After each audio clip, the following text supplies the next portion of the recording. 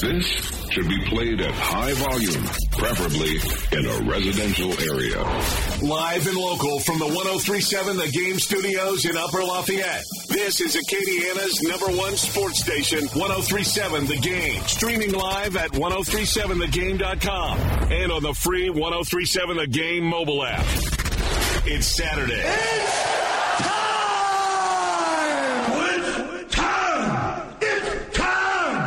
Time to take a walk on the wild side. Get your Saturday started with an inside look under the dome with the world-famous CD.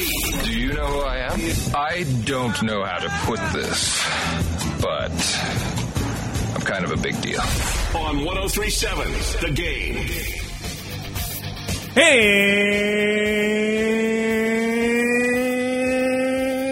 Good afternoon, everybody. Happy Saturday. Hope you have a good one so far.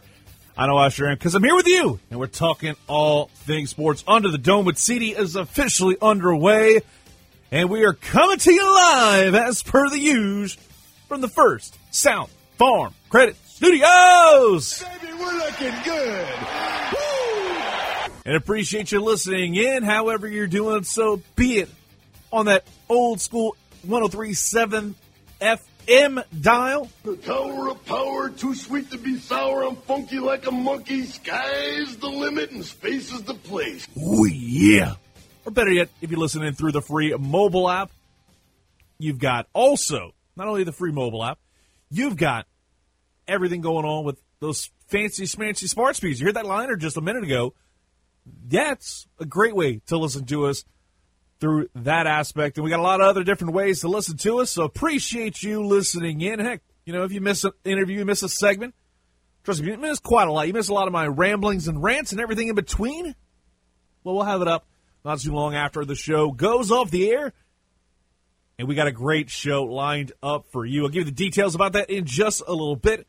But in the meantime and in between time, let's get down to brass tacks here and get to what's causing all this and why the heck I'm here on a Louisiana Saturday afternoon. Again, appreciate you listening in, however you're doing so. And hey, if you're enjoying yourself, you know, maybe having that second cup of coffee or popping that first top, getting a little day drinking going on, more power to you. But I've got some thoughts, as I always do. So let's go ahead and get it started with how we do each and every Saturday with the Saturday Sports Sermon. The famous CD is on his soapbox to start your Saturday. Oh, testify! It's time for your Saturday sports sermon. And we start off with a bit of a depressing note, and that involves a team in New Orleans. And with all due respect, they have one game left. But at the end of the day, it's already been confirmed. Like Vince McMahon says, they've got no chance in hell of making the postseason. So at this point, it's time to pour the dirt on the Pelicans season and give it a proper burial. Rest in peace. And that's where we're at. The New Orleans Pelicans season can rest in peace. And it's another year of false hopes and underwhelming results. It's become the clarion call for this franchise, and I continue to wonder why I put up with it. I always have and always will continue to be in support of the underdog at the end of the day because I'm a wrestling fan. One thing that keeps me a fan is the chase. It's when the plucky babyface is chasing the top title or whatever, and when he finally gets what he's been chasing for this entire time, the feeling is euphoric, not just for him, but for the fans that have been supporting him as he gets to that point in time. Fast forward to now. The New Orleans Pelicans are a team that just never quite is able to get over the hump. And this is something that's got me a little bit frustrated because there's no, the chase, it continues to be one step forward, about 10 steps back. They keep making these strides towards being a solid team. Zion Williamson's had a lot of growth in year number 2. I'll give the team some credit. B.I. doing B.I. things. You have Nickeil Alexander-Walker. He's looked a little bit better. Kyra Lewis Jr. has started to kind of make his own strides. There's a lot of guys in that group that are having steps in the right direction. But a lot like Keith Sweat, they got me twisted over this team. And bottom line, I don't understand why. I don't understand why we have that, great strides towards being a solid team, and it feels like everything's going in the right direction. We also see this same exact team take like 10 steps back. You have Lonzo's inconsistent shooting. The injuries have mounted up on the team the last couple games. One of the big reasons why they got eliminated from postseason play is because of the Zion Williamson ring finger injury, and that wound up putting a lot of onus on younger guys being in that spot, not necessarily having to have Lonzo, B.I., and Zion lead the way. Because I think if Lonzo, B.I., and Zion were healthy, the conversation would shift very much towards this team being I'm not going to say middle of the pack, because I think they're not a middle of the pack team. They could have very well been a 10 or a 9 seed, if not for injuries, kind of like really stop starting their momentum. And again, that's part of the game. I can't necessarily blame it all on that, but they've got guys that need to have a little more growing up to do before they can be relied on the mega stars that we want them to be. And the New Orleans Pelicans, at the end of the day, are that plucky underdog babyface that you want to see get it done, but it's so hard. And then when Wednesday night came around, I resigned to the fact, especially after the Grizzlies lost, even if the Pelicans did win that game, unless the other team that was in that spot lost, you were donezo. So I felt like the odds were completely against them. They didn't deserve to be in the play-in tournament because of the fact that they aren't that great, and they would have been a 2-Q type of team in that play-in tournament. It's best 2 out of 3.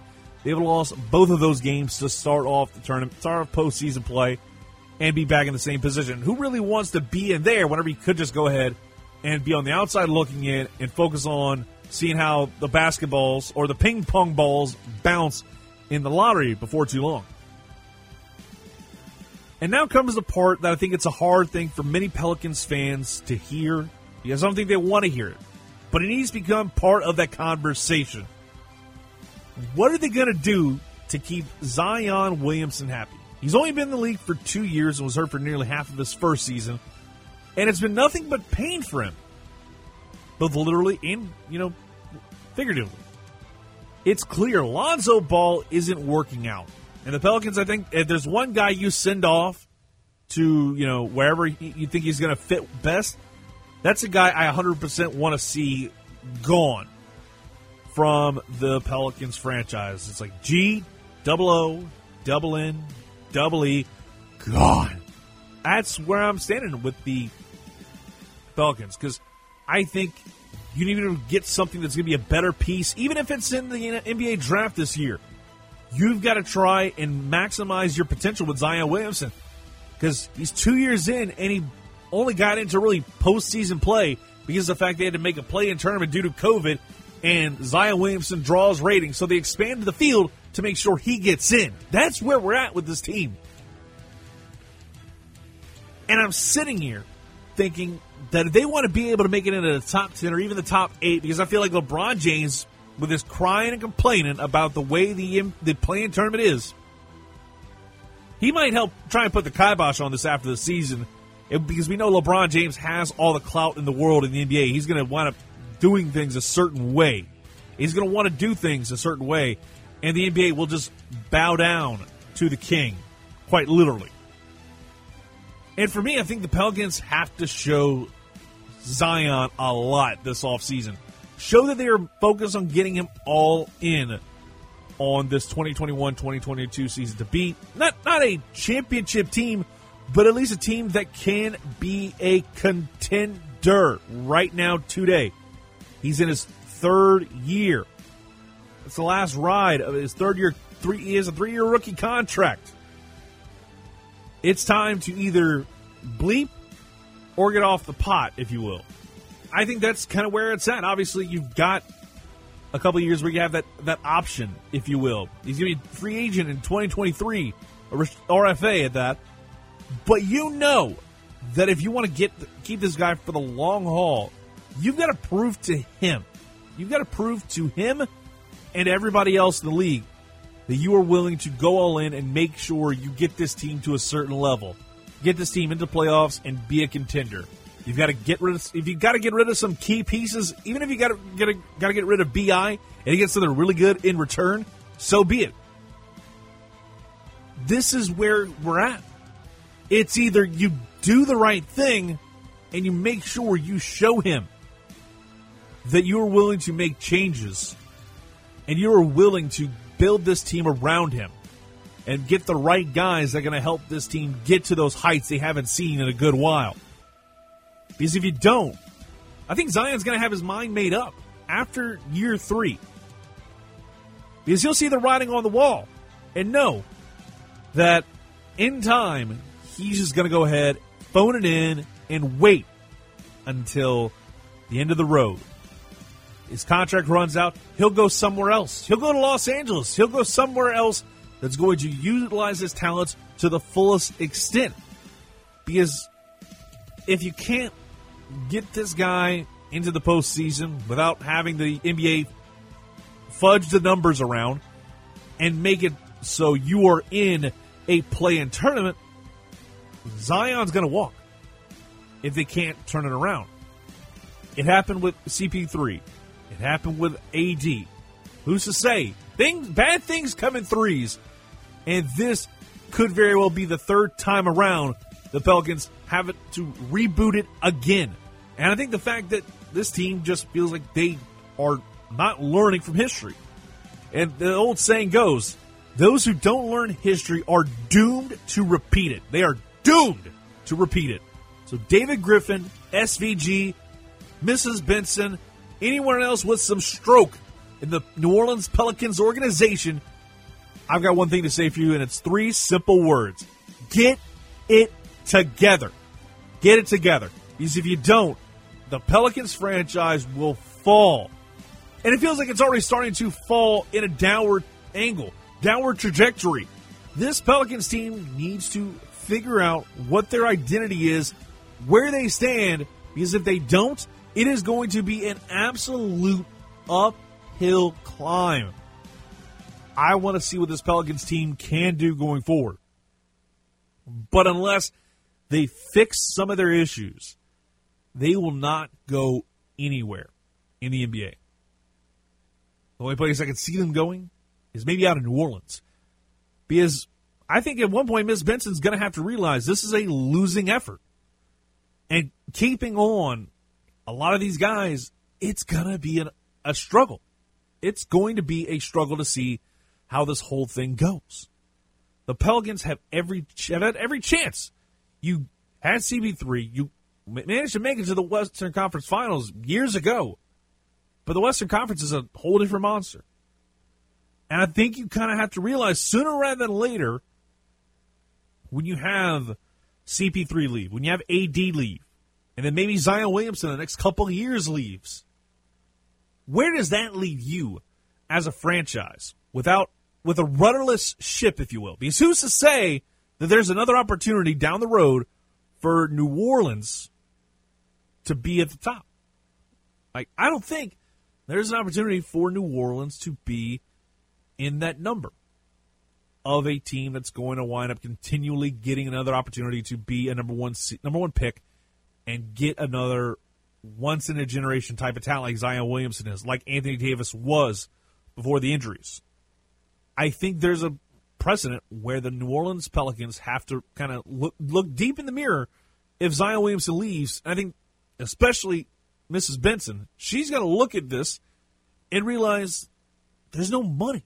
There's no money in keeping this thing afloat, and it's best for me to go ahead and ship this team off, sell it to somebody else, have them relocate, and kind of cut your losses.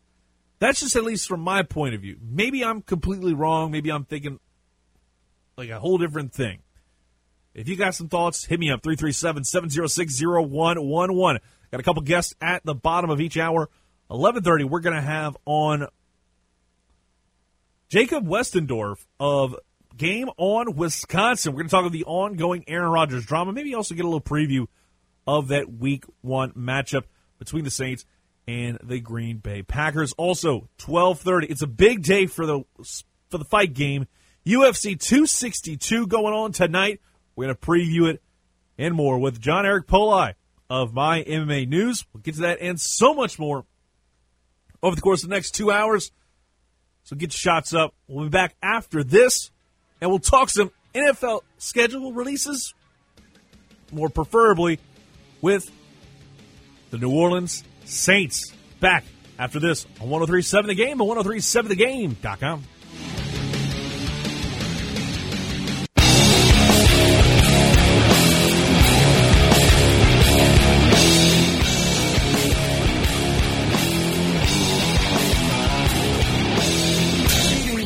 Considered world famous, but he still goes out and eats a shrimp po' boy just like the rest of us.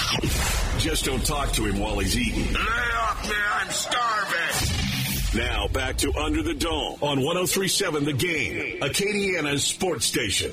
If you want to get in on the conversation, 337-706-0111, 337-706-0111. Welcome back to Under the Dome with CD. Right here on 103.7 The Game and 103.7thegame.com. Appreciate you listening, and hope you have a great Saturday, and you make it not just a good one, but a great one. But before I want to talk about the Saints' schedule, because I've got my thoughts on that, I've got some questions for you. Are you looking for a career change? You stuck in your job, and it just feels like you're stuck in the mud, and you're definitely kind of spinning your tires at this point? Or do you just need a job? Well, I've got an opportunity for you. Well, not me, really. Technically, it's Delta Media. If you have any experience with sales, get that application in today. Send that resume over to Jonette Cochran by emailing jcochran, JCOCHRAN, at DeltaMediaCorp, that's CORP.com, or give her a ring at 896-1600. We're interviewing for full-time positions this week.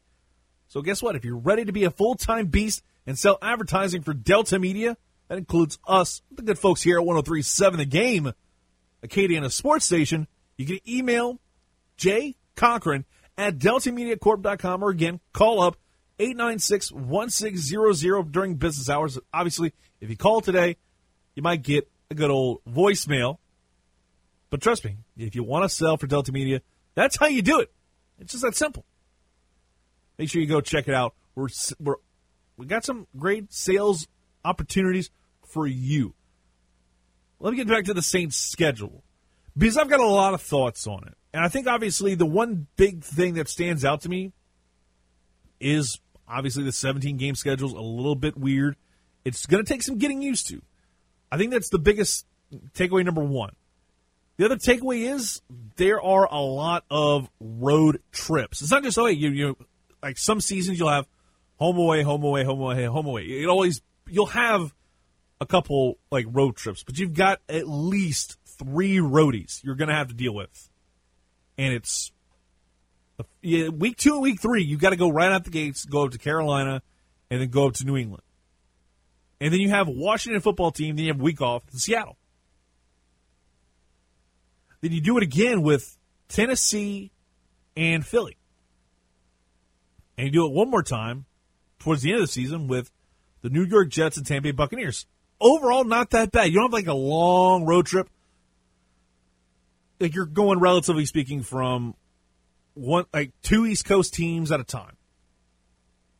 Obviously, the Washington football team's in D.C. It's not Washington State like Seattle is. But you've got that bye week in between, so I can live with that. And Nick Fano, he was on with me on Thursday, right after the schedule got released, and he had a lot of pointed thoughts about the fact that they had to play X number of games in like 3 games in 13 days. I'm like, and I'm sure there's a lot of other teams that deal with that. The one takeaway I have that I'm absolutely ecstatic about is the fact that we don't have to deal with a Thursday night game like in the first quarter of the season. And you got another one in the last quarter. You've got both of your Thursday night games you got to deal with right then and there towards the middle part of the season, tail end, and they're back-to-back. They're back-to-back. Yes, it sucks you have to play Thursday night after playing Sunday. Thankfully, it's not like it was a few years ago. I think the NFL is starting to understand how to book things out for Thursday night football because nobody wants to play on Thursday nights. Like, nobody.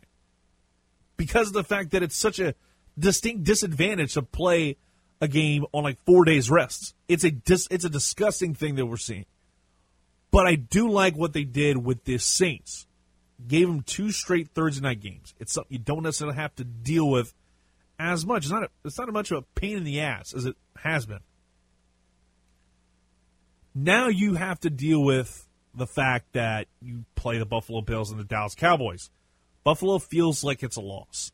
Dallas, it's a potential swing game. I think it's all about how this team looks midway through the season. The conversation does shift.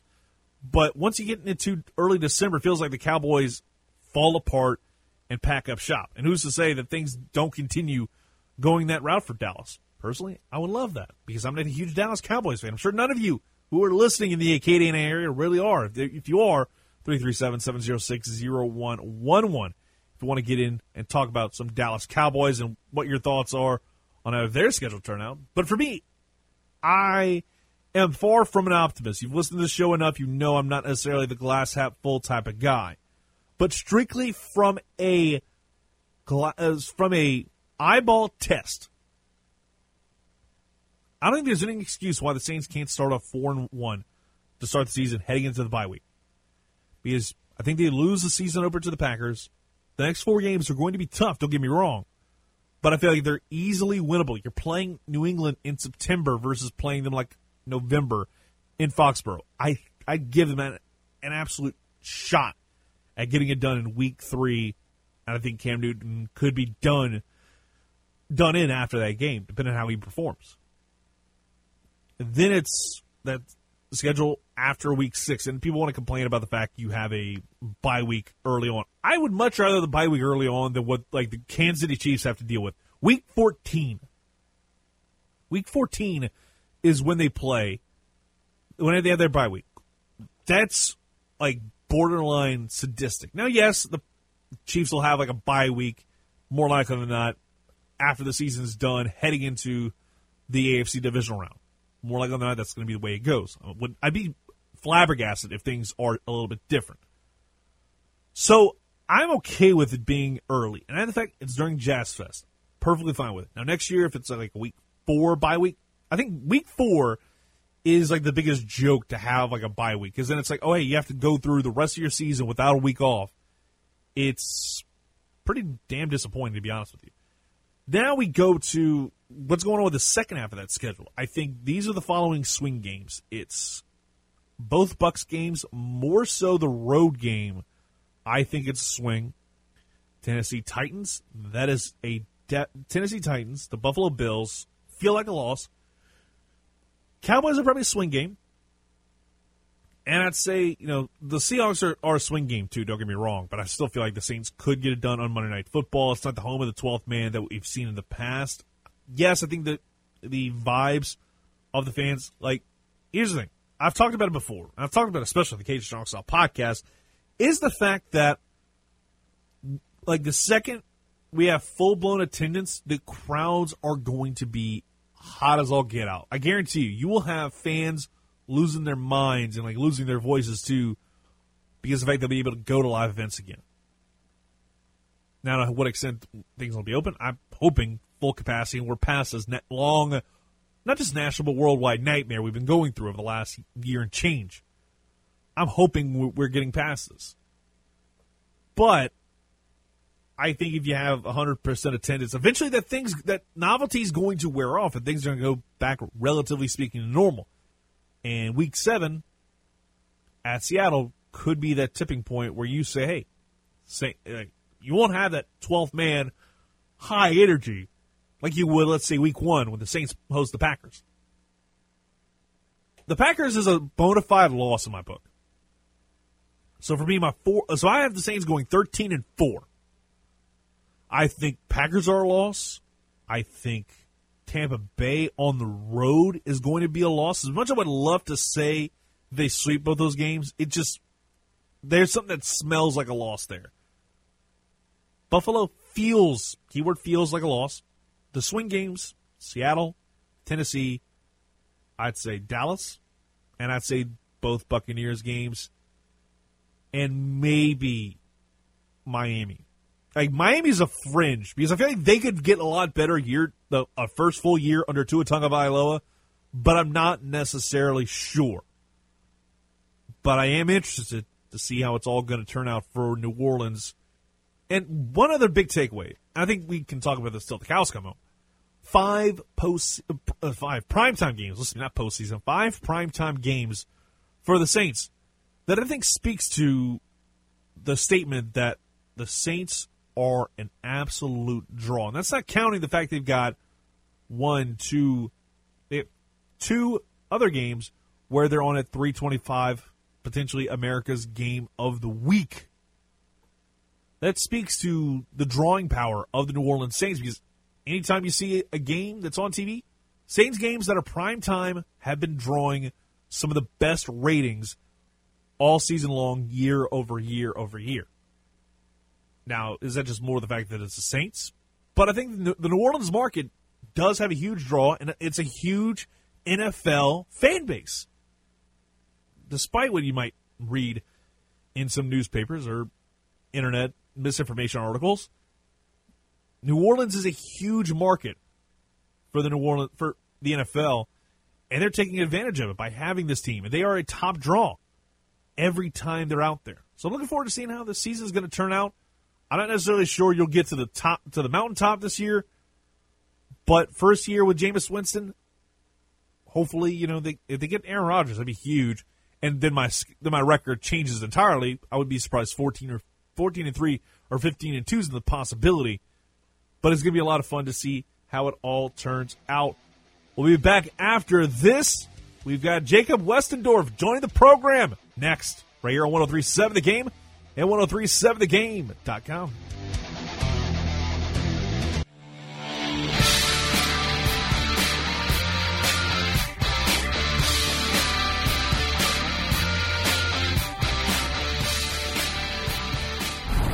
Most sports talk radio shows go up to 10 on the amp, but Under the Dome with CD goes one higher. Why don't you just make 10 louder and make 10 be the top number and make that a little louder? These count to 11. Now back to the show that brings the heat on Acadiana's sports station, 103.7 The Game. Welcome back to Under the Dome with CD right here on 103.7 The Game and 103.7thegame.com. And we're going to kind of get into the ongoing, I'd say it's a soap opera. Depends on which one you talk about. Days of Our Lives, General Hospital. You got, Young and the Restless. Whichever one that you remember watching back in the day whenever you were sick as a dog from school. You weren't able to go to school that day. We're going to talk about it with our next guest. He covers the Green Bay Packers for Game On Wisconsin. And, of course, he hails from Wisconsin!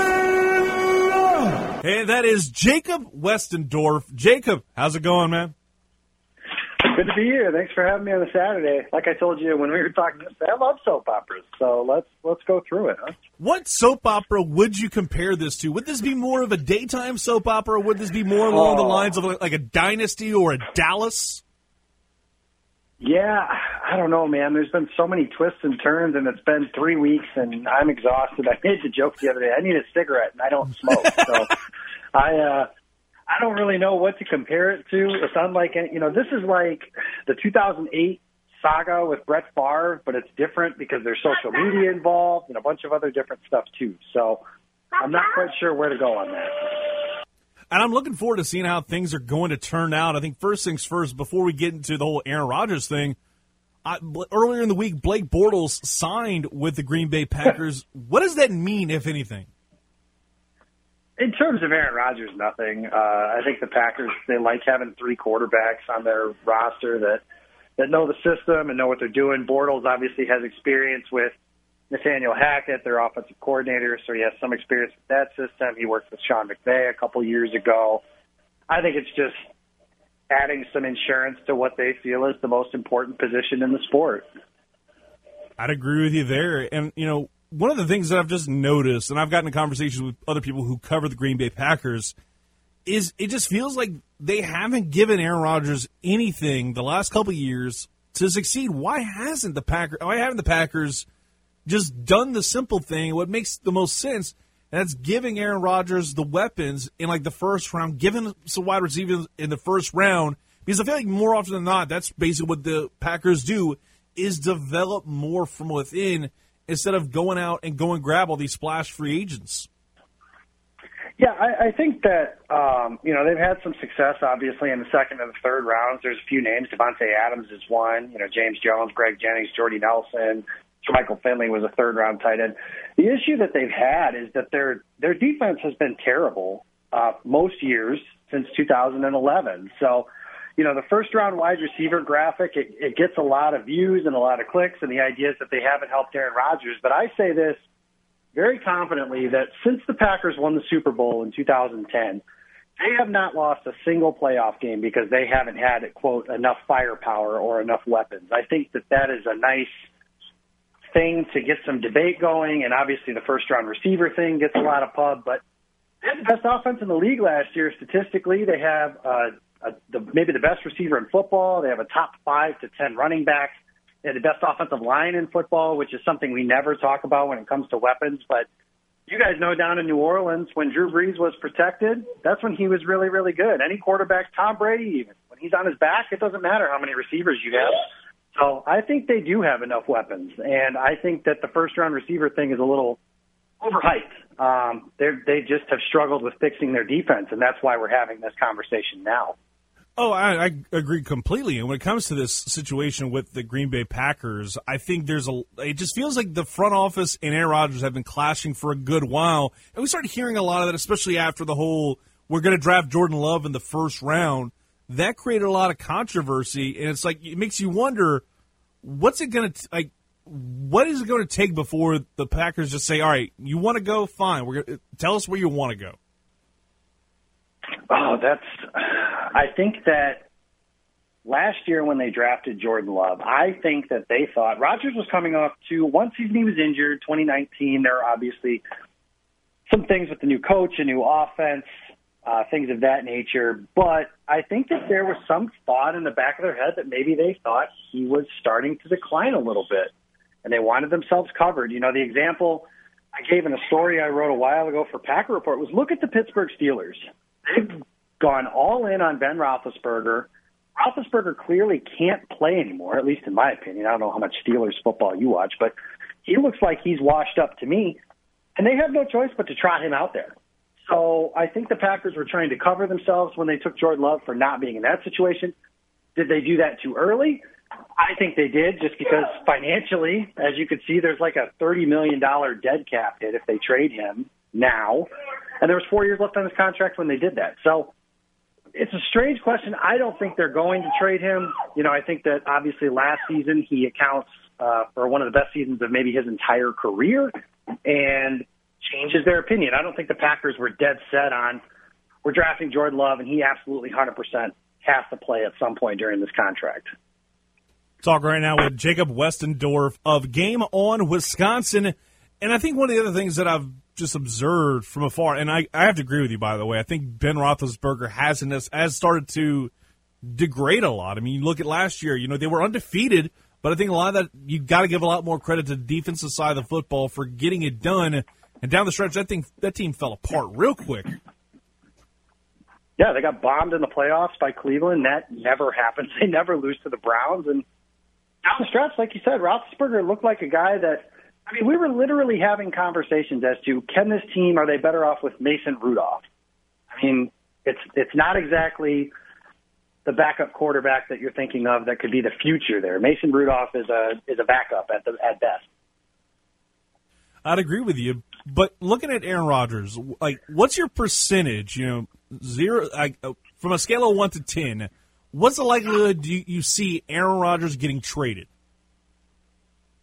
2. And I say that just because never say never, but the story came out with Adam Schefter the day of the draft, and then ever since then it feels like it got a little bit worse. Then Mark Murphy obviously acknowledges that there's a conflict. They keep saying, they want him back. But then you've got his old teammates, John Kuhn, James Jones, A.J. Hawk, talking about, wanting to be, this is how it has to end, is what A.J. Hawk said yesterday, is he has to be in Green Bay. James Jones has said, he'll talk directly to the organization. I think, everything Aaron Rodgers does is very well thought out. And I personally think there are some issues. Murphy obviously acknowledged them. But I think that at the end of the day, what's going to happen is he'll sign a new contract. He'll come back to Green Bay, and he'll say that all the media does is stir things up for clicks, and it was a smear campaign. And now he has that plausible deniability because he hasn't said anything.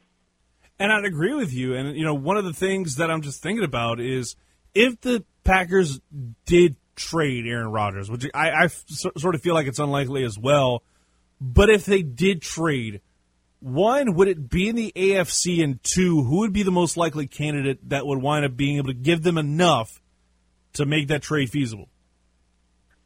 Yes, it would be in the AFC. I think the reason, they obviously were asked by the Rams before the Rams acquired Matthew Stafford. They were asked by the 49ers, and those conversations were very short. If they ultimately decided this is what has to happen, they'll trade him to the AFC. You guys might remember, 13 years ago when Green Bay traded Brett Favre, they traded him to the Jets because they were absolutely not trading him to the Vikings or to the Tampa Bay Buccaneers was the other team. So the team that I think Green Bay would trade him to that could give the most is the Denver Broncos. That's been oft-rumored. Obviously, they need a quarterback. Vic Fangio would probably let Rodgers essentially run the offense. And then, they've got some intriguing young pieces. They have all of their picks. They didn't trade up for a quarterback. If you want to talk about something they could get, 2 or 3 young players and 2 or 3 years worth of first and second or third round, some combination of draft picks. And then that's where it would get really interesting because then does Denver start kind of recruiting through back channels, guys like Devon? Do they trade, let's say, Jerry Jeudy and Noah Fant in this deal thinking that a year from now we've got Rodgers so we could get Devontae Adams and we can get Robert Tonyan or something like that? But I think the Broncos are the team that makes the most sense. And, Jacob, thank you so much for coming on, my man. We'll talk to you down the road. Seems like you got a lot going on the Saturdays. I'll let you get to it.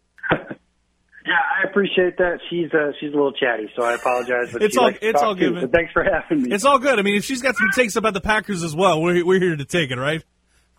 I guess so. Thank you very much, Clint. I appreciate it. Talk to you guys again. All right, Jacob Westendorf, Game on Wisconsin. And right before we take a quick timeout, I absolutely love that we actually managed to get some commentary from his daughter. That was absolutely just too cute. But before we take a quick timeout, the Houston Astros, they're on a roll lately. They've been looking good, especially at home in the middle of a homestand.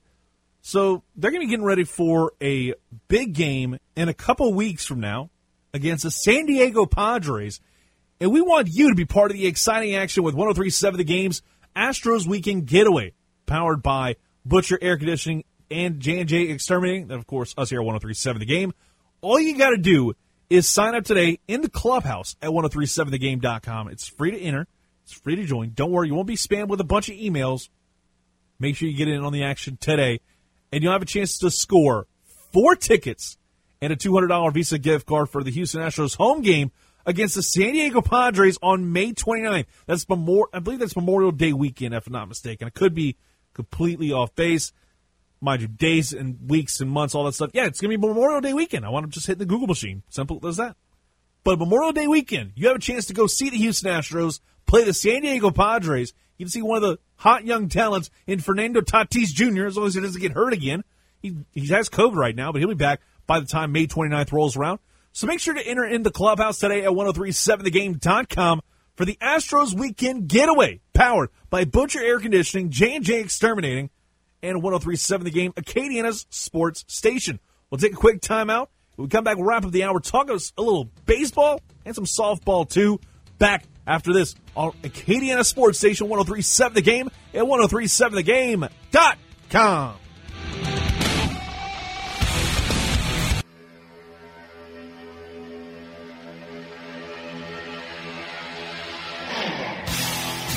The famous CD is a 5-tool player of sports talk. He can talk about a lot of different things, even some soccer. If you're Manchester United supporters, sing the Manchester United song.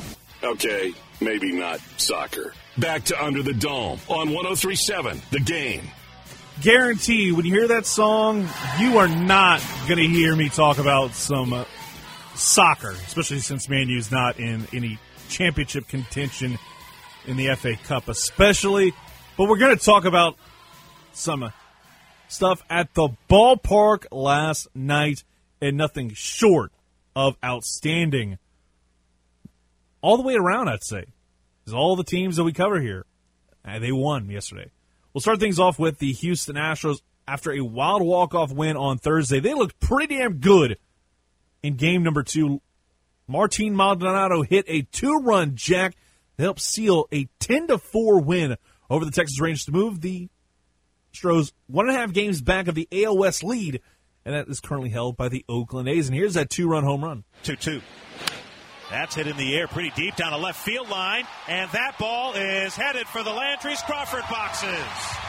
A 2-run home run for Martin Maldonado, and a 10-2 Astros lead.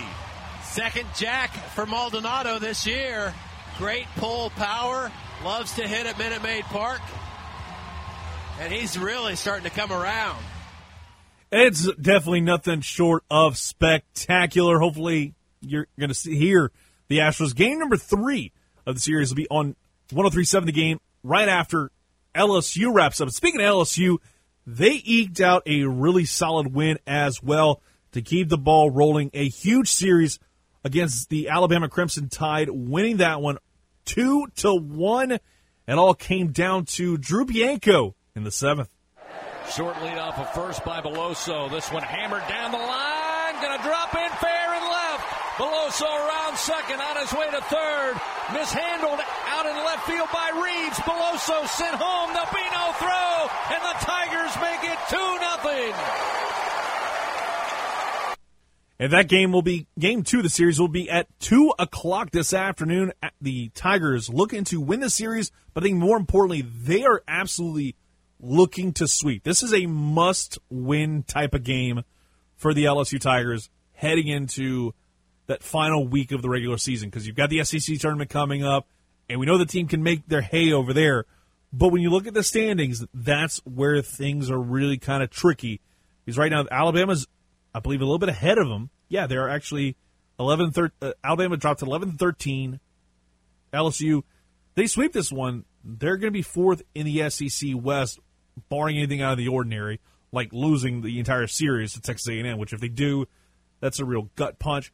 But being able to get towards that, like, 6 seed, because it's all about overall win-loss record, you're probably, like, right here, right now, you got 1, 2, 3, 4, 5, 6, 7. You're probably going to be an 8 or 9 seed, just based off of, like, if you want to win in the rest of the way, things are going to look a lot better for the LSU Tigers. Meanwhile, one team that is looking to take back control of the Sun Belt West Division is the Louisiana Raging Cajuns. And if you stayed away past your bedtime to see the final moments of this one, you're a real one, and you've got my utmost respect. And the Louisiana Raging Cajuns came away with a 4-3 win, open up the series with the Mavs after a 15-inning war that ended with a sac fly from Josh Cofield. Again, it's a little bit different than the LSU series. This is massive for a Cajuns team that's looking to take back control of the division, because I think that's absolutely crucial when it comes to getting into the big dance. Because the Sun Belt Conference, you need to win that championship to get in. It's the old saying, you can't win it if you're not in it. And they need to be in it in terms of getting into that spot. And punching your ticket is going to require you winning the title. Winning the title, I think, is going to be crucial if you're the number 1 seed coming out the West. That's where the conversation is going to begin and end for the Louisiana Raging Cajuns, I think. And I'm hoping they can get it done this year. They've got a ton of talent. But the million-dollar question is, how are they going to get it done whenever they just haven't necessarily been able to put it all together over the course of an entire series? I mean, the Summit Conference, they've gotten, like, their bell's gotten rung a good bit. Can they answer the bell? That's the real question. Before we get out of here, Cajun softball going to be awaiting their next opponent later today. Winner of South Alabama, Texas State. That's going on right now. I'll give you an update about that at the top of the hour.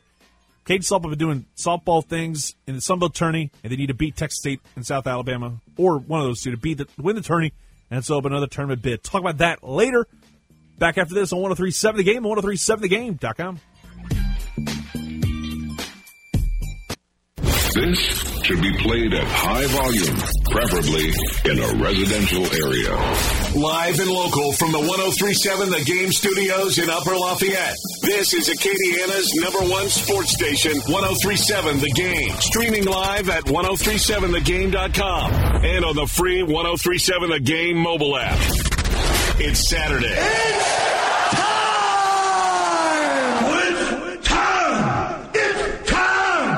Time to take a walk on the wild side. Get your Saturday started with an inside look under the dome with the world-famous CD.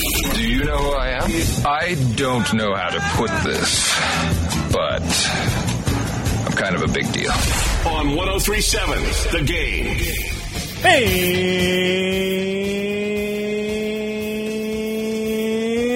Good afternoon, everybody. Hopefully you have a great Saturday afternoon. Under the Dome, hour 2 of 2 is officially underway. And, of course, we're coming to you live from the First South Farm Credit Studios. Hear this worldwide. And appreciate you listening in, however you're doing so, be it through that old school FM dial. He is the Tower of Power. He is too sweet to be sour. He is the rap master. There is no other. There is no equal to man. And, of course, appreciate you listening in. If you're listening through the free mobile app, the .com smart speakers, Amazon Alexa, Google Home, like that smart speaker liner just played, which always seemingly plays every time I'm on the air multiple times, trying to get my phone to trigger and go ahead and play that magic number. But, yeah. We got a lot to get to in the next hour. At 12:30, going to have John Eric Poli join the program. My MMA News, going to get a little preview of what's going on with UFC 262. Excuse me. I've been jumping around with the numbers a lot. It's like I've been losing track. I'm getting tired of the numbers. We need to see just the actual name of what the fight is, like Usman Masvidal 2, which, by the way, may have been one of the most underrated cards of all time, mainly because of the fact that the card only lasted like 3 hours. Like, that's something that needs to happen more often. And I'm tired of the UFC starting main cards at like 9 p.m. Excuse me. Come on now. We need to go ahead and retire that and have these fights start around like 7 o'clock our time, or like 6 o'clock or like 5 o'clock on the East Coast. We don't need to have because some fights could go the entire 3 rounds, and entire cards could be all 3 rounds, and the fights don't end until like 1 a.m. We need sleep as fans of the fight game. But we'll talk about that with him at 12:30. In fact, the fights are all the way over in H-Town, about 3 hours away. I believe this is going to be at the Toyota Center. I know they got the Fertitta Center for AEW Dynamite. And by the way, they announced they're going to have AEW Dynamite over in New Orleans 2022. Might try and finagle a couple days off for that because I want to go to one of the first shows post-COVID. In 2022, I think I'd be a lot more comfortable with that. At least that's just the way I think right here, right now. But again, appreciate Jacob Westendorf for joining the program earlier. But if you want to join in the program and join in on the conversation, 337-706-0111. But I said I was going to give you an update concerning what's going on with the Louisiana Ragin' Cajuns. And I'll go ahead and give you that update right now. It's between Texas State and South Alabama. They actually just started about an hour ago. Go ahead and pull that up for you right now. I'm going to go ahead and go Texas State. Okay, Texas State softball. Okay, their current number. It's weird. Like, I don't understand why you can't just tell me, oh, yeah, here's what the score is. But they got to go ahead and just show these different videos and stuff and clips. Or you could just give us the score. So come on now. Like, get us to the number. I have to go through all these other, like, hoops to get to. Let me go ahead and Sunbelt. Or let me go ahead and just do South Al. It's ridiculous. Like, why can't you make things simple? Texas State, get it together. So right now, it's tied up 1-1 in the bottom of the 4th right now between the Texas State Bobcats and South Alabama. Winner going to be playing the Louisiana Ragin' Cajuns. In fact, it just got tied 1-1 with a home run down the left field line by the Jaguars. So I'm sure Dave Schultz is looking at his chops for another game between the Cajuns and South Al. But in the meantime and in between time, I want to get to some thoughts about what's going on with the NFL schedule. We're going to go back to that, but we're going to go more along the lines with the most intriguing games of the 2021 schedule. And I think the biggest game of them all is Packers-Chiefs, but I feel like Packers-Chiefs, strictly in terms of the name notoriety between those two, that could be a Super Bowl preview with all due respect to Tampa Bay. And they've got all 22 starters back. I think Packers-Chiefs probably the most intriguing, but I think I'm going to put that to the side because I feel it's too easy. And also, we don't know what the status of Aaron Rodgers is. We said, both me and Jacob Westendorf, we talked about it and said that was probably going to be, at best, a 2 out of 10 type of number because it feels like everything's going to get back to normal. We're going to see both sides agree to, not quite disagree, I don't think, but they'll definitely team up. And cooler heads will prevail at the end of the day. But here's like 5 games just off the top of my head that I think could be a really intriguing ball game. And just games that have interest to me. And I'll go right out on Front Street and say there's 2 Saints games on this. So, yeah. Bias, yes, but at the end of the day, there's just so many games out there that I feel like just don't vibe with me all that well. Now, this game, the first one, week 1, Saints-Packers, that's without a doubt, that's a no-brainer. I think that's a big one, especially, let's say hypothetically, somehow, some way the Saints do get Aaron Rodgers. You have the Aaron Rodgers revenge game against Jordan Love. That would be marquee, and the NBC and ESPN execs, they'd be kicking themselves in the tuchus because they know they missed out on an opportunity to have that matchup on prime time. Another one, I think we got to go with the first Sunday Night Football game of the year, Bears-Rams. How are the Rams going to look with Matthew Stafford in the house? How are the Bears going to look? Is Andy Dalton going to be the answer for this team for one game only? Is Justin Fields going to be good enough to start? I'm got a lot of questions about where things stand right here, right now for the Chicago Bears. So much potential, but can they have a solid quarterback that's going to get them consistently? I think another one. Jags-Dolphins, the London game. There's actually a London game featuring 2 teams that have sucked in the past but don't anymore, in the Jags and the Dolphins. Now, I think the Jags will still suck this year because it's going to be just a steep learning curve for Trevor Lawrence because the Jaguars are absolute pain. But who's to say that the Jacksonville Jaguars don't turn it around and they could make this a very competitive ball game, a lot more than maybe I'd say a Jags-Dolphin game 3 years ago would have. Tua Tagovailoa, how much more invested are the Dolphins in him? They gave him more weapons to choose from, so I think that's going to be huge. Then you got Saints-Bills Thanksgiving night to close it out. That's a huge one. I want to see how that kind of works. And it's more importantly, because if the Saints are really a contender and they can pull off a win against the Bills, that could be the difference between them having a bye week or playing in a wild card round again. That's kind of where I'm at with this. And another one, I'll throw this log on the fire here as well. An AFC North matchup that could be for the AFC North title if the Browns don't kind of live up to the expectations. It's Steelers-Ravens. Yes, Ben Roethlisberger, we said it. He's not that great, but at the end of the day, he's just good enough to get them possibly to the AFC North Championship again. Remember, the team was like 11-0, and then they fell apart down the stretch, and I believe they still won the AFC North because of that really fast start.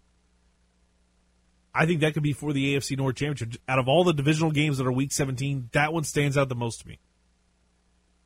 Then I'll also go strictly on the revenge game factor. It's Bucs-Pats. There's no doubt in my mind this is going to be a game everybody's going to watch just to see how the overall hate and vitriol of those teams are. But still, looking forward to seeing how things do work for the New Orleans Saints in 2021 with their schedule. And more importantly, to see who comes out on top. I'm not going to give you a way too early Super Bowl prediction. I gave you a way too early NFL schedule look-see, which I always do. It's always a highlight of mine to do that every single year. And I always want to think about how do I rank things out? How do I put things together just strictly off of an eyeball test? It's hard to do. But it's not really. I think there are 3 or 4 teams that are bona fide just stars. It's the Packers, the Bucks, the Chiefs, and I'd say probably Dallas Cowboys if they can stay healthy. San Fran as well if they can stay healthy. Because I think they have, the 49ers, with all due respect to a lot of other people, they should have won that NFC West. It's going to be, I mentioned it last week, one of the most intriguing divisions in the entire league is the NFC West. See how that's going to go. The AFC North is going to be a logjam to try and figure out who comes out of that. They could be probably a 11-win team this year that misses out on the playoffs because how stacked the AFC North is. I could be completely wrong here, but I'm looking forward to being proven wrong. But yeah, I mean, that's definitely 6 games just off top. I'm putting in Bucks Pats just as a bonus because I don't think it's going to be a highly competitive game. I think it's going to be a beatdown of epic proportions, and the Bucks, and Tom Brady kind of just has that moment where he got over on Bill Belichick. After all this time, it kind of finally proves that maybe the student has surpassed the master by a country mile. But it will be fun to see how things do turn out. By the way, Texas State, South Alabama currently tied 1-1. That is now in the middle of the 5th after Texas State went down in order. So the Jags looking to try to break up the tie. And more importantly, secure the bag. So I'm looking forward to seeing how that's going to turn out. But about 15 minutes, we're going to talk UFC 262. We're going to take a quick timeout. And we're going to go ahead and talk about the NBA postseason. It's right around the corner. Got some quick thoughts on that and so much more.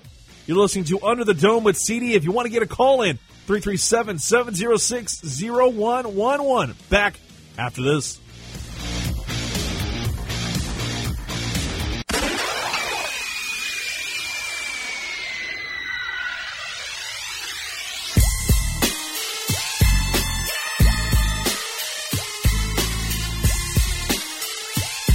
Under the Dome with CD is a show for all the degenerates out there. You make your rules, and we will break them. Let's get back to the famous CD, who will break it all down for us. Welcome back to Under the Dome with CD, and just hearing that, my goodness, it got me amped up, but also a little bit sad because, well, the reason why we played it. New Jack, the original gangsta from ECW, passed away last night. Right after I got off air here, I was blown away when I saw that. I was like, I have to play this at least once on this show to kind of do a little tribute. Pour one out for the man, New Jack. Absolutely an insane story, to say the least. Every time it's funny. But hopefully you have a good one so far. 337-706-0111. 337-706-0111. If you want to get in on the conversation about maybe some NBA or the NFL, whatever you want to get into. UFC, if you want to talk Preakness Stakes, I'll be your Huckleberry. But I want to get into some NBA talk right now because we're about to get to that point of the season. And it looks like everything is secure at this point in time for all 10 spots because the Pelicans, they've got no chance. They've got no chance of getting it. It's all about kind of seeing how things shake out with the Trailblazers and the Lakers. It's a battle to determine who's going to wind up coming out on top there.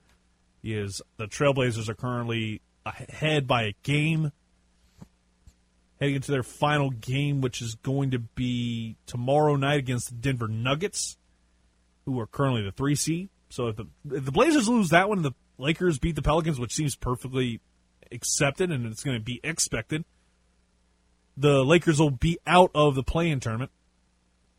And they'll be automatically in as a 6 seed, which is a weird thing about because that team at one point was just dominant over the Western Conference, over the entire NBA, actually, before the LeBron James injury. Kind of put things in a little bit of a different perspective. But I like what I saw from this, the playoffs. It feels like everything is working out. I'm not necessarily the biggest fan of the play-in tournament and the way they have it set up, where it's just, the bottom 4 teams, like, at least make it to where you've got like an 8-9 instead of 10. Like, you can put in, like, let's say Hornets Pacers, and that would have been a really fun game just for that 8 spot. That's all you got to do. You already have, like, before that, you had 15 out of the 30 teams in the league get into the playoffs. Now, counting both playing games, you've got 20 total teams out of 30. It really waters down the way things stand with the NBA in the playoffs. But I think I've got to say, the Eastern Conference is pretty damn tough to predict right now. The 76ers, yes, they need to prove it to us, I think. And they need to prove to us that the process can be trusted.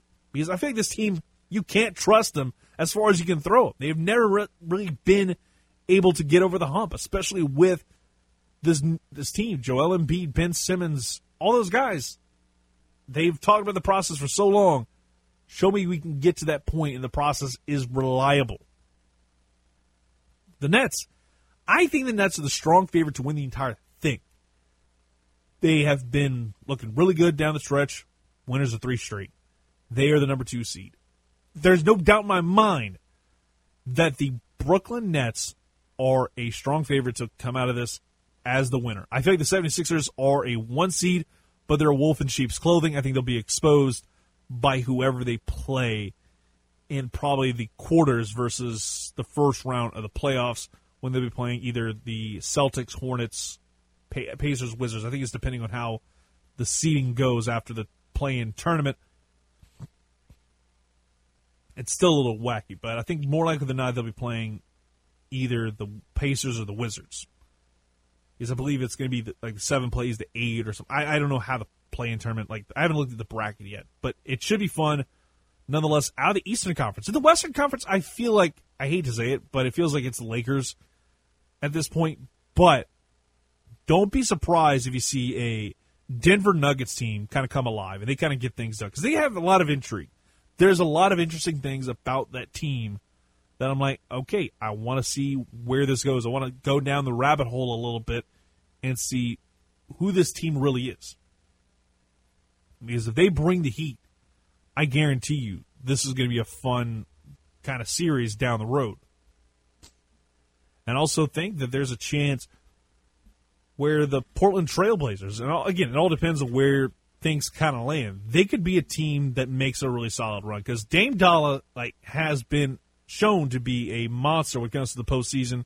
Now it's all about what the rest of his team can do for him. Also, you got to think Steph Curry and crew. Steph Curry and the Memphis Grizzlies are the hottest team in the league right now, winners of 5 straight. And we talk about it all the time. When it comes to postseason play, as you head into that, what does your form look like? In the last 10 games, they are 7-3. Mind you, most everybody else is 7-3. The Mavericks are probably the hottest team in terms of the last 10 games at 8-2, alongside the Trailblazers. But I think there's something to be said for a team that's currently racking up 5 wins in a row. And the Warriors have shown themselves to be a team to look forward to, a team that's going to wind up having a lot of positives. Steph Curry has really turned it around in the last couple of months, and I'm intrigued to see how it's going to go for that team as they make the playoffs. It's been a couple of years since they've been in there, but I think once they get in, if they can get past the play-in tournament, I guarantee you that's going to be a fun kind of little situation to watch. I'll tell you now, that is going to be real fun to see how it all kind of works out. Then you get to a no-doubter here. I'd say, in terms of the play-in tournament, I'll give you who I think is going to come out of that alive. Let's go ahead and consider the fact that if the Trailblazers do lose tomorrow to wrap the regular season, the Lakers do win. So let's go Blazers, Warriors, Grizzlies, Spurs. Everything else is secured. It's just you don't know who's going to fall where or what.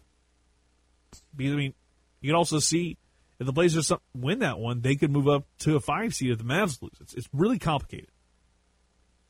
But I'd say the 2 teams that come out of it, it's probably going to be the Blazers and the Warriors. I think that's going to be where it stands. I would love to see the Grizzlies get it done, but it feels like they could be an 0-2 barbecue.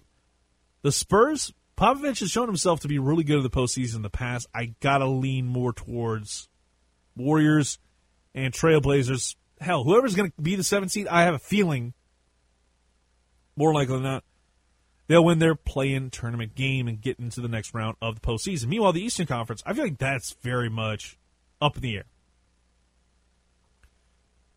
Because you got a lot of teams that are heading into it stumbling. And one of those teams that I think on any other given day, they'd have a chance to be in the tournament, in the playoffs, easy. But the play-in tournament, and it's the Boston Celtics at 500. Which, again, speaks to what I was just talking about.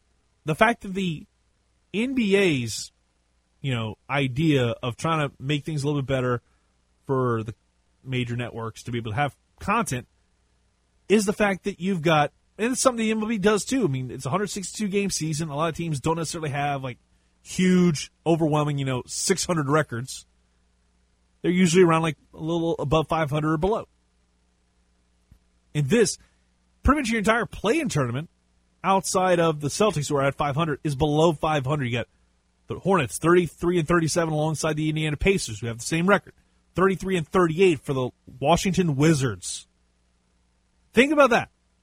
You've got all that talent to work with, but you're currently still having teams who are 4 or 5 games below 500. That's a damn disappointment. That is a disappointment and then some to kind of think about. What's going on with these franchises? And I'm just sitting here, dumbfounded that we have this kind of situation where we're in. And, of course, if they had 1 8 seed that was, below 500, you'd probably be it is what it is. Because, again, 16 teams out of the entire league will get in to the playoffs in the old format. And if one team is a little bit below 500, it is what it is. It's a lot like how we see in the postseason. We laugh at it in the NFL, especially with the NFC East. The last few years, you had teams sub 500 get in. You had the Washington football team, let's call it the other name. But the Washington football team literally had a 6-10 record and got into the playoffs. And that's laughable. It's borderline just disappointing and depressing to think about. But that's kind of where things stand in the NBA. In terms of who I think kind of advances, I'd probably go more with the Hornets and the Wizards. I feel like the Celtics, they're falling apart a lot down the stretch, so I think you'll wind up probably seeing a lot of changes be made this offseason for the Boston Celtics, and you kind of see where things go from there, because it's just the state of the union over there is not very good. Meanwhile, it's amazing to think, what was it, 3 years ago? You had the Toronto Raptors winning the NBA championship, and now they're 12th ranked in the East. It's a collapse and then some for that franchise. Meanwhile, still tied 1-1, bottom 5 in the Sun Belt Conference tournament. We need South Alabama and Texas State, but the bases are juiced for the Jags. So we'll give you an update about that a little bit later on, so you know what's going on and how things stand for your Louisiana Raging Cajuns as we approach the end of the tournament and, more importantly, get to Selection Sunday. I'll give you my thoughts on that to end the show. We got John Eric Polite coming up in a couple minutes, but before I take a timeout, I've got some questions for you. Are you looking to make a career change? You just stuck in your current job path and it feels like you're stuck in the mud? You're spinning the tires at this point? Do you just need a job? There's a lot of different questions. But if you answered this to any or all of them, yes! If you answered yes to that, well, we've got an opportunity for you at Delta Media. If you have an experience with sales, get that application in today. Send that resume over to Jonette Cochran by emailing jcochran, that's JCOCHRAN,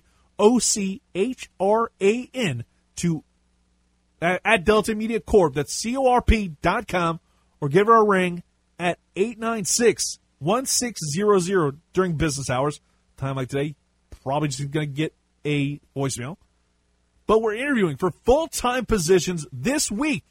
So if you're ready to be a full-time beast and sell advertising for Delta Media, All you got to do is email Jay Cochran at Delta Media Corp. That's CORP.com. But if you want to just keep listening to some sports talk, we got that for you with John Eric Poli. My MMA News UFC 262 preview. We'll be back after this on 103.7 The Game and 103.7thegame.com.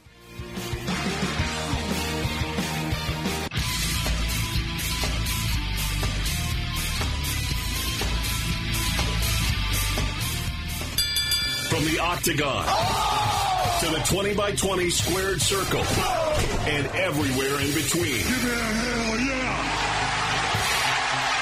The world-famous CD isn't afraid of tackling any topic. Just don't expect him to get into the ring with anyone he offends. Finish him. Just bring it. Let's get back to Under the Dome. And welcome back to Under the Dome with CD right here on Acadiana Sports Station 103.7 The Game and 103.7thegame.com. Coming to you live from the First South Farm Credit Studios. But it's time to talk a little UFC with UFC 262 going on tonight. A huge card, namely the main event lightweight championship on the line, determining who takes over that vacant championship after Khabib Nurmagomedov hung it up after he finally was able to be officially retired. It's be Michael Chandler taking on Charles Oliveira in the main event, but still, there's a really intriguing undercard match we'll get to as well. And to do that, we've got to go over to the 103.7 The Game hotline to talk with our guy from My MMA News, John Eric Poli. John, how's it going? Hey, man, I'm doing really well. Thanks for having me on the program. It's always great to talk to you and talk about what is my favorite sport of them all, MMA. Oh, same here, man. It's always great to talk to you, especially heading into a huge card. I can't believe I missed out on the opportunity. I think I might have had like a show that got cut to a half hour, so couldn't get you on before the big fight card, UFC 261, Usman Masvidal 2. We'll start there because obviously there was a lot of stuff that happened in that card, just from the main card especially.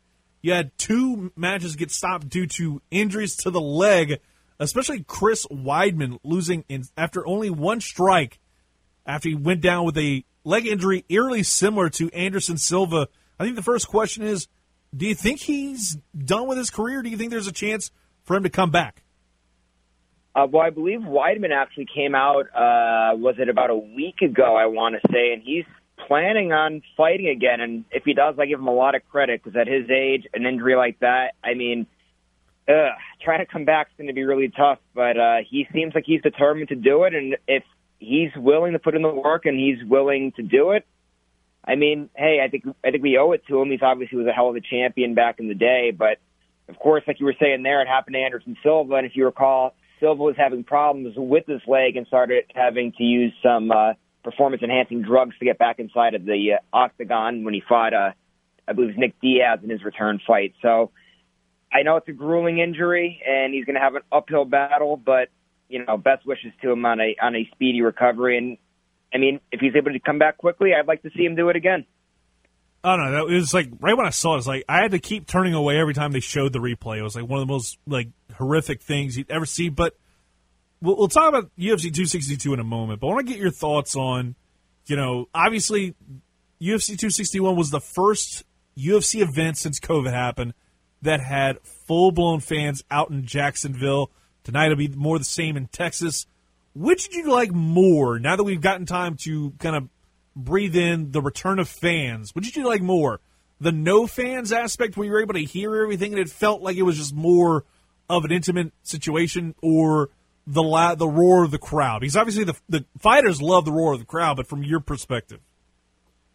Yeah, that's a great question. And I think one of the last times I was on, we were actually talking about, that was one of the topics we talked about, and having no fans in the arena did definitely bring a different perspective to the sport, and something that in a way was, I want to say, was good for the sport, because we saw a lot of things that we never saw before, really being able to hear corners, really being able to hear, the breathing aspect of things, and fighters kind of talking to each other.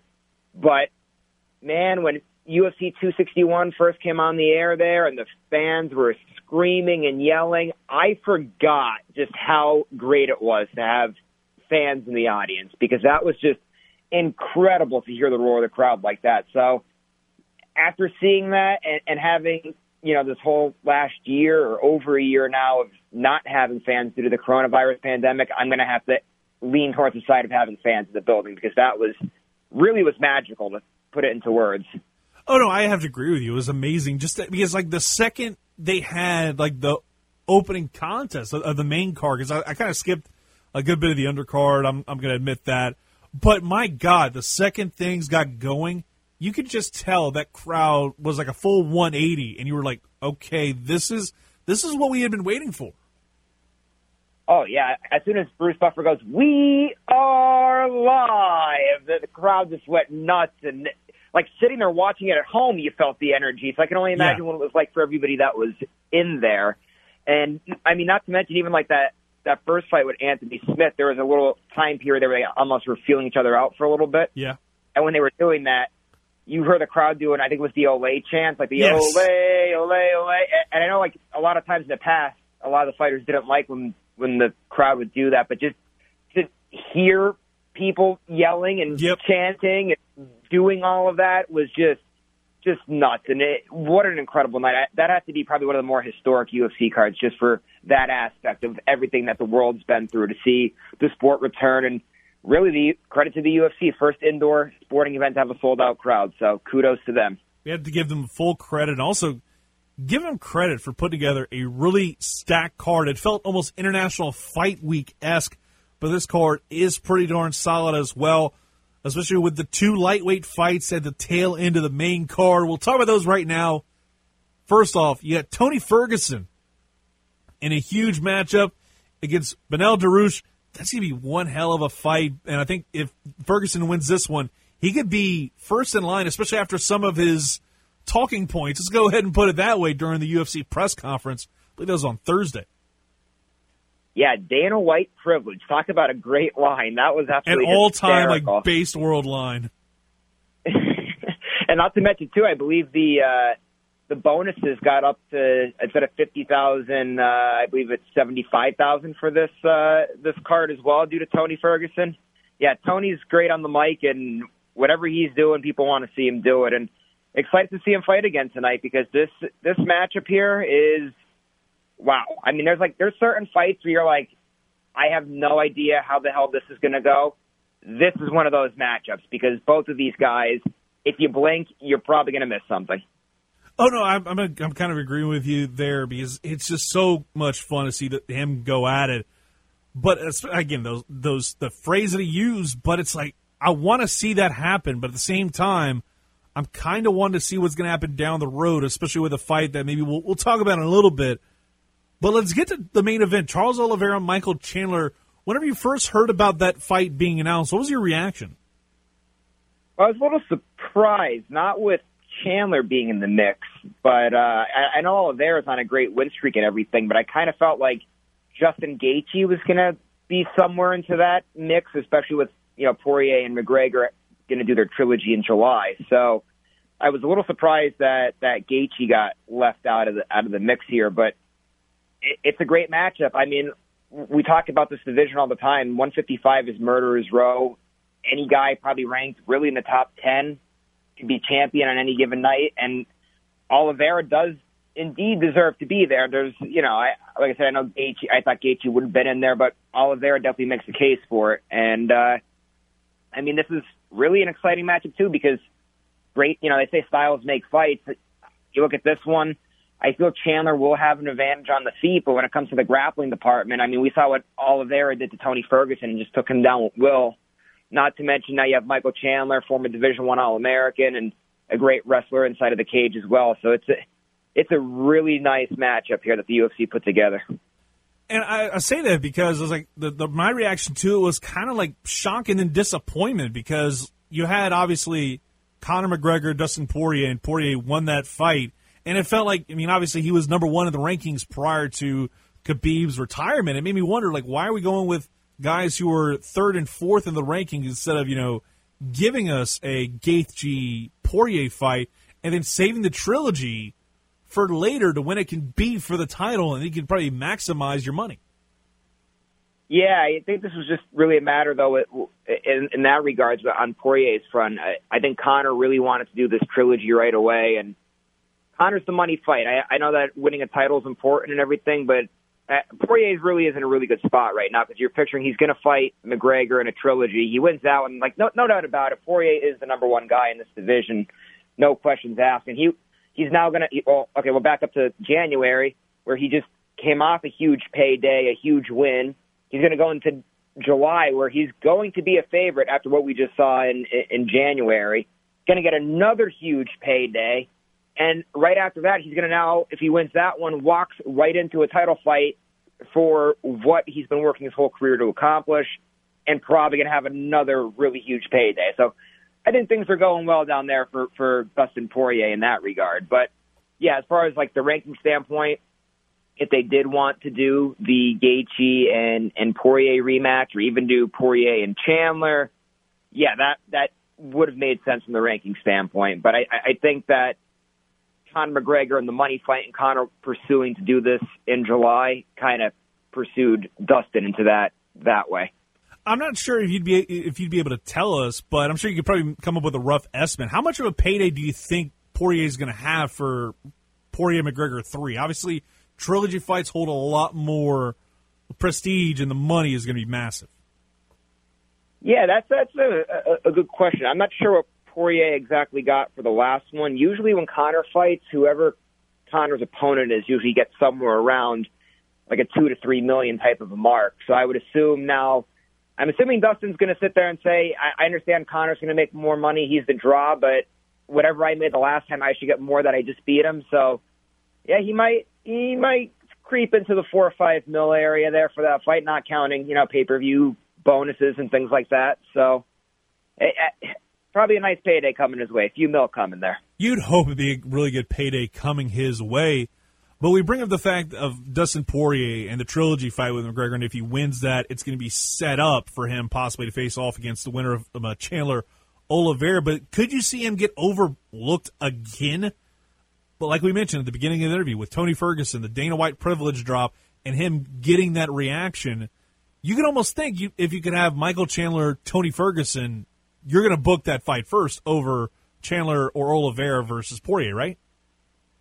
Yeah, well, I think timing makes a lot of things, too, because you have to see how these fights play out tonight. If, let's just say, Ferguson gets out of this somehow, if he's to get a victory and not take any damage, and Chandler's to get a quick win if we're going that route, you could, in all reality, really book these two if they get out of there quickly by, who knows, maybe September, October, depending on how the UFC would want to push that. And if Poirier and McGregor end up having a dirty fight, 5 rounds, people taking punishment or having rough training camps, they're obviously at a disadvantage. You let their bodies heal up. So timing does make a lot of it. But now if, let's say the opposite, the winner of tonight's main event, it goes 5 rounds, it's a hard, grueling fight, they need time off, and Poirier goes out there and gets McGregor done quickly like he did the last time, then all of a sudden they have to push that fight back to later in the year, set up well for Poirier then. So a lot of this is going to be, based on the scenarios as to what exactly happens tonight. All right, looking at the prelim card itself, I want to get your thoughts. Which fight in either the early or the preliminary card that's going to be on the 4-Letter Network tonight, which one holds the most intrigue for you?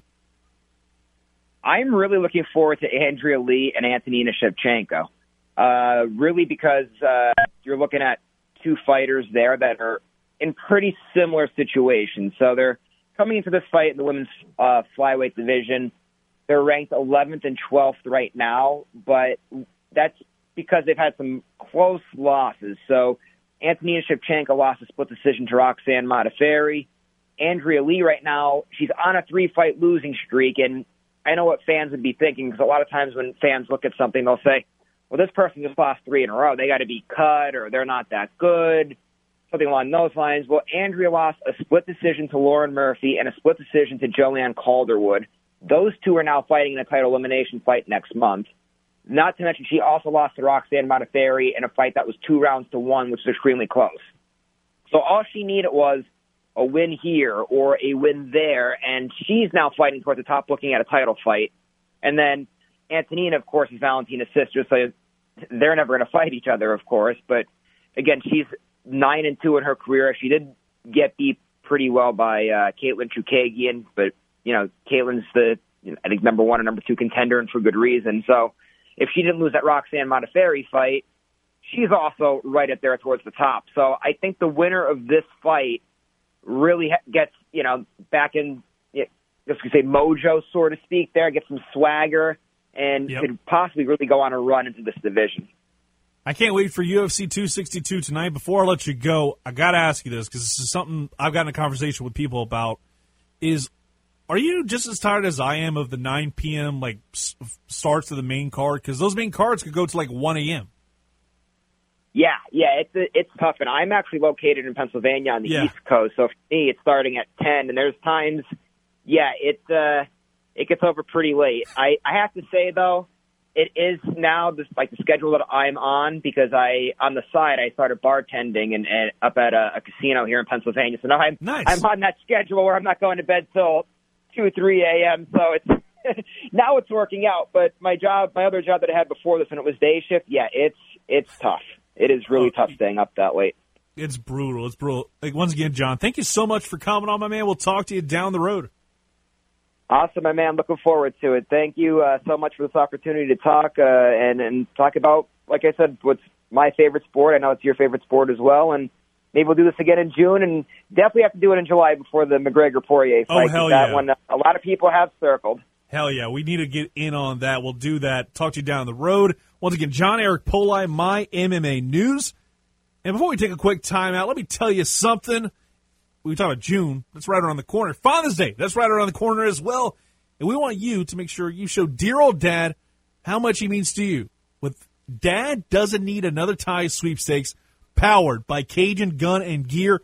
That's right. We're giving away a $500 Visa gift card. You can buy a lot of ties with that, but I guarantee you he's not going to want that. So a $500 Visa gift card that can get you something really, really cool that you can score score that special gift that you've been wanting to get your dad for a good while, simply by signing up in the 1037 The Game Clubhouse at 1037thegame.com. It's free to enter, and it's free to join. That's the Dad Doesn't Need Another Tie sweepstakes, presented by Cajun Gun and Gear and 1037 The Game, Acadiana's sports station. Maybe you can get your dad a nice gun or a gun rack if he owns a gun. If you remember Waynesville, you know what I'm talking about there. But we're going to go ahead and take a quick timeout. Got enough time for one final take, and then we're out of here. Back after this on 1037 The Game.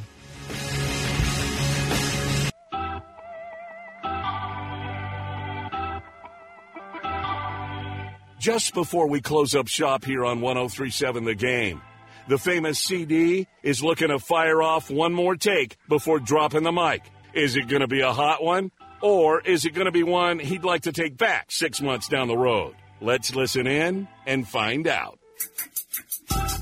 That's right. One more take before we go home. And I think Cajun softball, they're going to call Baton Rouge once again. That's kind of where I stand right now with the Louisiana Raging Cajun softball team. As much as we hate to say it, I think that's where their lot in life is. And it sucks. I want to see Jared Glasgow host the regional before it's all said and done. And it's got to make him wonder, what does he have to do to get to that point?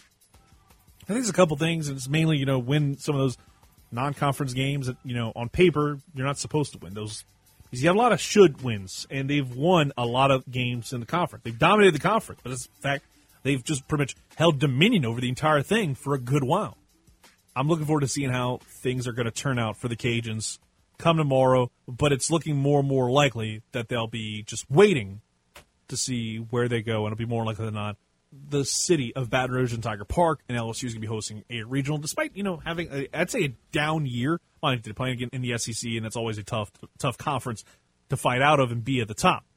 But before we get out of here, I got one more thing to say, that starting next week, I'm going to make this announcement now. Starting next week, Under the Dome with CD will be moving to a different time. Same station, but just a different time, a couple hours earlier.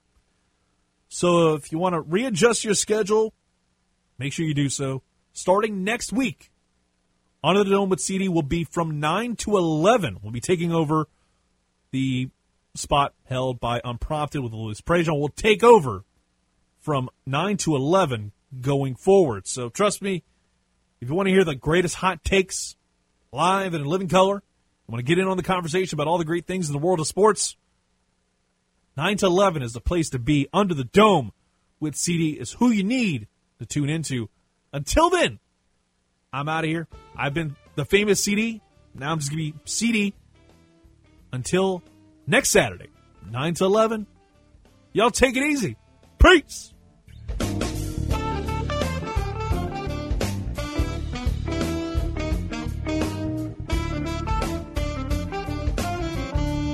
Hey, Clavis, wake up. The show's over. Oh, yeah. Kick it.